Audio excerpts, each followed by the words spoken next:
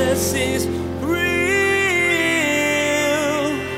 There's power in your name. We find hope when we trust in your ways. We need you. Jesus is real. It is founded and sustained by the ultimate Alpha and Omega.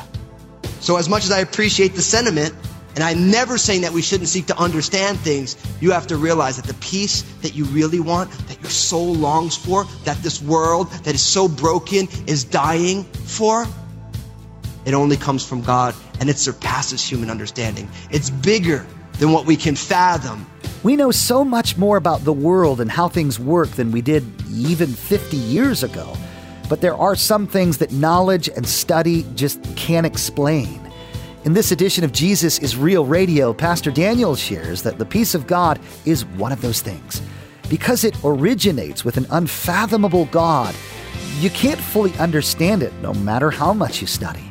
This deep and lasting peace is rooted in Him and is sustained by Him.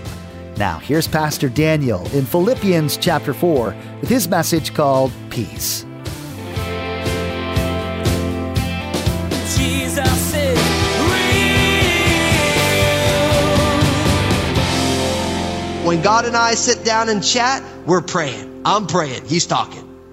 God gets His own word for the whole of the communication that I have with Him. That's the word prayer. Supplication. That's expressions of need.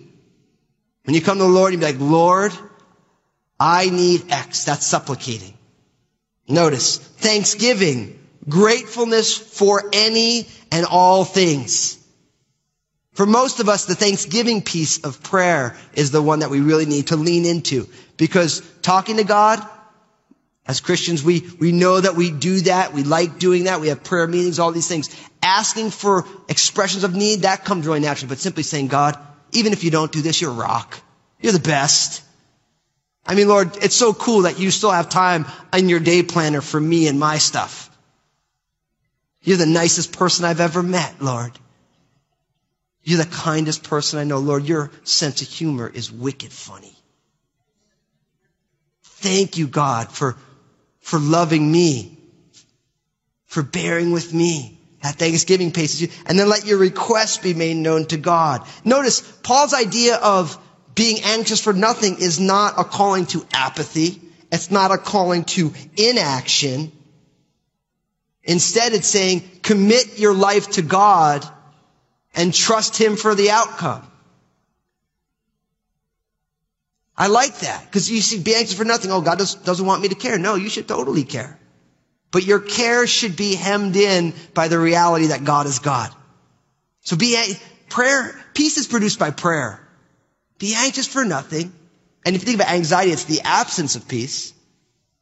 But do all this praying and notice the outcome here. I like this. In verse 7, it says this, and the peace of God, which surpasses all understanding, will guard your hearts and minds through Christ Jesus. Notice that. Peace is a gift of God. Peace is a gift of God. Remember I said peace is a fruit of the Spirit? Same reality. When we pray, notice it's the peace with God. It's the peace of God. Is it our own peace? No. Is it self-generated? No. Does it well up in our own hearts naturally? No. It's God's peace that He gives as a gift, and it guards our hearts and our lives. Now, what's interesting is the Bible teaches that we have peace, the peace of God. We can only have that if first we have peace with God. Let me read to you Romans chapter 5, verses 1 and 2. Therefore, having been justified by faith, we have peace with God through our Lord Jesus Christ, through whom also we have access by faith into this grace in which we stand and rejoice in hope of the glory of God. Did you hear that? Having been justified by faith, we have peace with God through our Lord Jesus Christ. The only way to be able to have the peace of God is by first having the avenue to God, by having peace with God through our faith in Jesus Christ.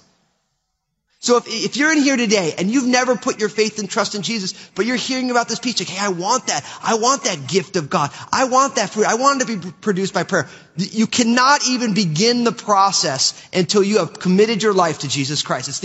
That is the starting line and the finish line right there. In order to have the peace of God, which surpasses all understanding, you need to be at peace with God. And that only comes through our faith in Jesus Christ. It's the only place it comes. Now, notice this peace of God. It says that it surpasses all understanding and it will guard your hearts and minds through Christ Jesus. This peace of God, it surpasses all human understanding. Now, it's interesting. You know, I love quotations. I'm like kind of a quote nerd. There's a great website called Brainy Quotes. I think they should call it, the need to be brainy quotes, because you go there because you're looking for good quotes. But it's a very cool, and it's so fun. You can read all these quotes. I grabbed a quote from Albert Einstein. You guys ever heard of him? Yeah, okay, cool. Albert Einstein said this: peace cannot be kept by force.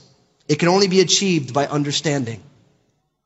Peace cannot be kept by force. It can only be achieved by understanding. Now, American philosopher Ralph Waldo Emerson said the exact same thing. But you know what? Those guys are wrong.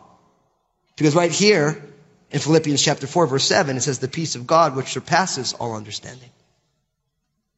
But it makes sense that Emerson, who believed in ultimate self-sufficiency, Einstein, who in some ways believed in the concept of a deity, but he wasn't really sure, with their very strong Western Enlightenment mindset, said all we need is understanding. Knowledge is the key to peace. No.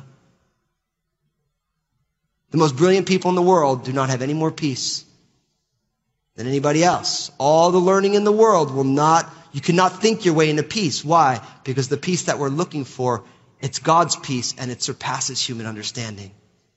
It is founded and sustained by the ultimate Alpha and Omega.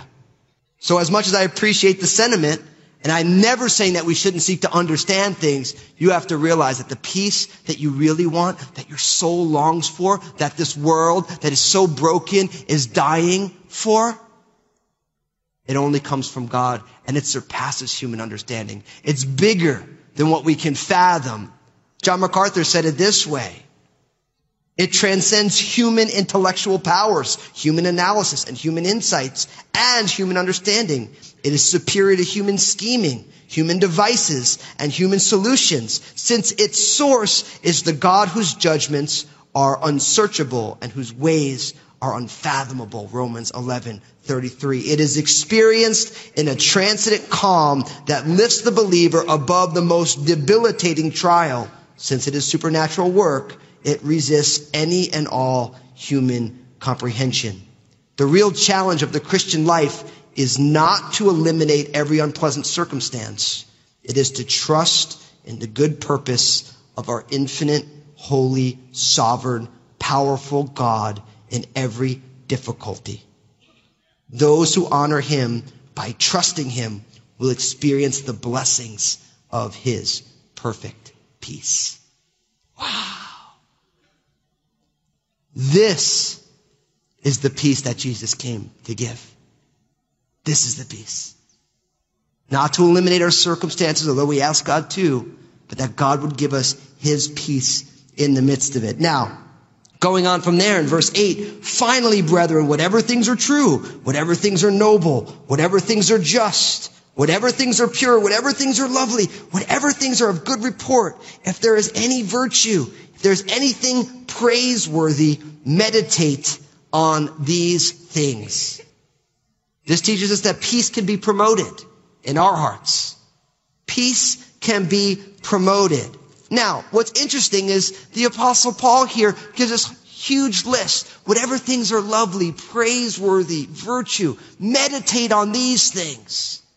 Now, what that means is if we choose to meditate on other things, that will diminish our peace. Now listen, let's be honest. We all love our entertainment. You put me in front of an interesting psychological police show, I'm just glued to the TV. I mean, like, I could do the Criminal Minds marathon. I mean, literally. It's like I can watch them again. I'm like, oh yeah, I didn't notice that little moment. Now, I'm not trying to knock your entertainment or my own, but you know what? That does not promote peace in my heart. I like politics just like the next guy, but those political talk shows, does anyone feel calm after those? No matter what side of the aisle you're on, I mean, you just think that, let's burn the boats. The world is on fire. I'm not knocking television. I'm not knocking political talk shows. I'm not knocking my enjoyment of crime dramas. None of those things. But if we meditate on those things longer than we meditate on the things that are pure, lovely, true, praiseworthy, we shouldn't have to look far as to why we have no peace.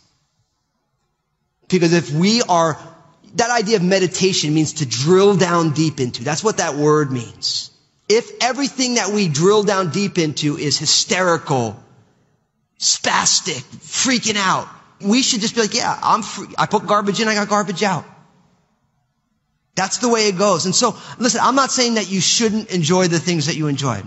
I'm not the thought police. All I'm saying is, let's take Paul's words to heart, that peace can be promoted.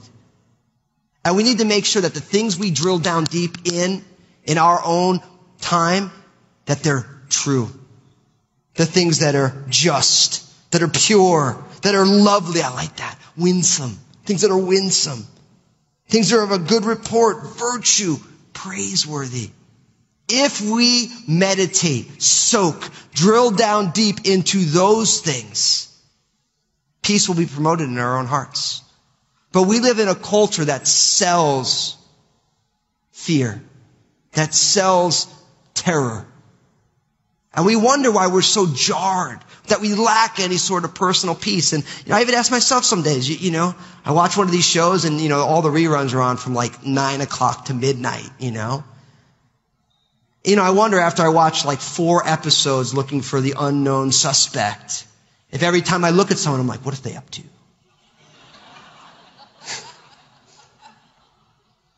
I don't want to promote Criminal Minds at all, but it's all that profiling stuff. So it's like, I'm like, me with my psychology background, you don't want to walk close to me at that moment because I'm psychoanalyzing everybody.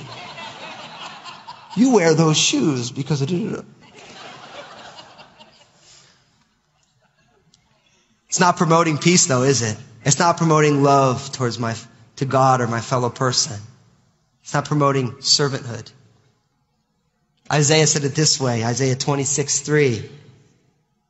You will keep him in perfect peace whose mind is stayed on you because he trusts in you. I like that.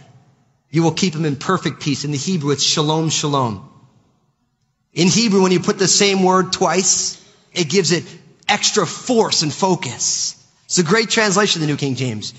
You will keep him in perfect peace whose mind is stayed on you. Why? Because he trusts in you. Brothers and sisters, if we let our hearts and minds be consumed with God, peace will be there. Because no matter what happens, you say, God, I know you got something going on here. What are you doing, Lord? What's happening right now?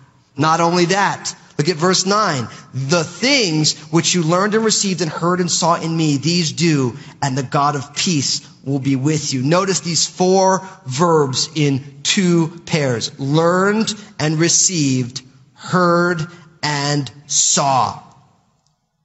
This teaches us that peace is discipled. It is disciple. What Paul is saying, in effect, the things that you learned and received, these are the things that I instructed you, and the things here that you heard and saw in me, that depicts their personal observation of the Apostle Paul's life. The things they learned from him and the things that they saw in his life. Peace is discipled. And what that means is we believe that everybody should have somebody who is pouring into their lives. A believer who's farther along on the path. Why? Because the things of peace, it's learned. That's what disciples are. They're learners.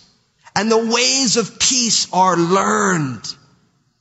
The Apostle Paul said, look, you've seen this. And look, when you do that, the God of peace will be with you. Say, look, if you follow me as I'm following Jesus, the God of peace, who is Jesus, who is in me, will be with you also. And so let's never forget, brothers and sisters, we are all in process. There's not a completed, finished work of art here right now. We're all growing, and we all have things we can learn. So let's be simple and teachable and say, God, I want to learn. I want to grow. I like the Apostle Paul's ministry is characterized by showing and telling. The Apostle Paul played show and tell all the time, just like a little kid. Let me show you what it means to follow Jesus, and let me tell you about it. And brothers and sisters, as a church, going into this new year, we are committed to that as a ministry, showing and telling. Not one at the expense of the other. We don't want to be all show, no tell, or all tell, no show. We like that kids game. We're like children entering the kingdom of heaven saying, God, we want to play show and tell all the time. We want to show people the love of God, and we want to tell them about it. Together. Married together. But peace is discipled. The Apostle Paul modeled it and taught them about it. And we need to do that for each other. Now going on to verse 10. But I rejoiced in the Lord greatly that now at last your care for me has flourished again, though you surely did care, but you lacked opportunity. Notice, peacemaking is an action. Notice what the Apostle Paul says. I rejoice in the Lord greatly that now at last your care for me has flourished again, though you surely did care, but you lacked opportunity. See, the church in Philippi wanted to bless the Apostle Paul, and that act of peacemaking, it's an action. They actually did something. And it says, look, it's not that you didn't want to before, you just lacked the opportunity, but then you did it. Brothers and sisters, true peacemaking is an action. Jesus said it, Matthew 5:9, blessed are the peacemakers, for they shall be called sons of God. And that includes you daughters in there too. Blessed are the peacemakers, they'll be children of God. Brothers and sisters, in the coming days, weeks, months, years, let's act out peacemaking. Let's just not talk about it. Let's say, look, how can I be a peacemaker in this situation? What can I do to help somebody? What can I do? And I love this about the Lord, because the Lord did not wait for us to inaugurate peace. He was proactive, not reactive. And as followers of Jesus, I want to encourage you, be proactive in peacemaking. Seek out avenues for justice and peacemaking. Say, God, when something goes on, say, Lord, is this a moment? And just step out. Because peacemaking is an action. It's not something that happens to us. It's something that we step into. Now look at verses 11 and 12. Not that I speak in regard to need, for I have learned in whatever state I am to be content. I know how to be abased, and I know how to abound. Everywhere and in all things I have learned both to be full and to be hungry, both to abound and to suffer need. Brothers and sisters, peace is a quality of the heart. Peace is a quality of the heart. Paul says here that he learned in whatever state he is to be content. Content means to be independent of external circumstances. And he goes on, he said, look, I know how to abound and to be abased. I know how to be in plenty and in nothing. I know how to be hungry and to be full. See, most of our peace is circumstance driven, isn't it? When our circumstances are favorable, we're at peace. But when they are disfavorable, if that's even a word, I think I may have made that up. If they're not favorable or disfavorable, then we lack peace. But contentedness is an independence from either place. It's a quality of the heart. Listen to 1 Timothy chapter 6, verses 6 to 8. Now, godliness with contentment is great gain, for we brought nothing into this world, and it is certain that we can carry nothing out. And having food and clothing, with these we shall be content. If there was ever a more fitting word for the week before Christmas in 21st century America, it's that. We are so abundantly blessed, yet our culture is so discontented. Radically discontented. If we let the Holy Spirit shine a mirror in our hearts, all of us struggle with so much discontentment. But we have food. We have clothing. Godliness with contentment is great gain. Brothers and sisters, we need to learn to be content. We need to say, God, I want to live a life that my peace is not circumstance driven, but my peace comes from you. Lord, that high up, low down, in plenty or in lack, neither one of those impact the reality that you are God. You are the God of peace. You are with me. Jesus redeemed me. Peace is a quality of the heart. Paul learned that. I hate learning tough lessons.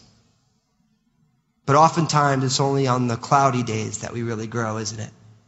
I would love to grow the most on the sunny days. That'd be so nice, and I'd have a great tan. But we grow the most in the tough times.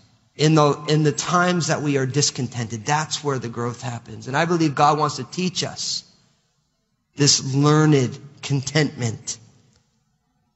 Then finally, verse 13, I can do all things through Christ who strengthens me. It's one of my favorite verses, one of my kids' first memory verses. There's nothing like little Maranatha Fusco screaming at the top of her lungs, I can do all things through Christ who strengthens me. I have a microphone out, so I'm not going to do it for you the way she would really do it. Brothers and sisters, peace comes from knowing Jesus. In John 15:5, Jesus said, I am the vine, you are the branches. He who abides in me and I in him bears much fruit. Now listen to this. For without me, you can do nothing. Brothers and sisters, I'm wrapping this up here. Listen to me. Listen. Jesus said without him, you can do nothing. Yes, you may do things, but ultimately it has no value eternally. Your life is not weighed on how much you accomplish in our success-driven world in this lifetime, but it's about eternity. It's a much longer view than whatever your career view is. Without him, you can do nothing. But then Paul says here, Philippians 4:13, I can do all things through Christ who strengthens me. So you have an option. Without him, you can do nothing, or you can do all things through Christ who will strengthen you. Peace comes from knowing Jesus. Jesus is real. Today, Pastor Daniel shared that peace comes from being content. In a culture saturated by discontentment, he urged you to fight against the current and strive to be more content. You have so much. Keep your focus on what you've been given instead of what you still want. Pastor Daniel explained that your peace shouldn't be circumstance-driven, but be rooted in the person of Jesus, who never changes or fails you. Hey everybody, I want to invite you to join me in reaching people with the message that Jesus is real. Would you pray about partnering with us in the ministry of Jesus is Real Radio? Your support in this way helps us to keep sharing God's Word and helps us reach more and more people. Thank you for considering partnering. Find out more at JesusIsRealRadio.com. Place a marker in your Bibles and join us next time as Pastor Daniel will continue looking at the events of the Christmas story and who Jesus is from different perspectives. You'll discover that Jesus is the answer to everything. You can look to him for all that you need. As you study the beginning of the book of John, you'll see that Jesus was there with God and the Holy Spirit before time, before creation. Well, that's all we have for today's broadcast. On behalf of Pastor Daniel, Crossroads Community Church, and the entire production team, we want to wish you a Merry Christmas.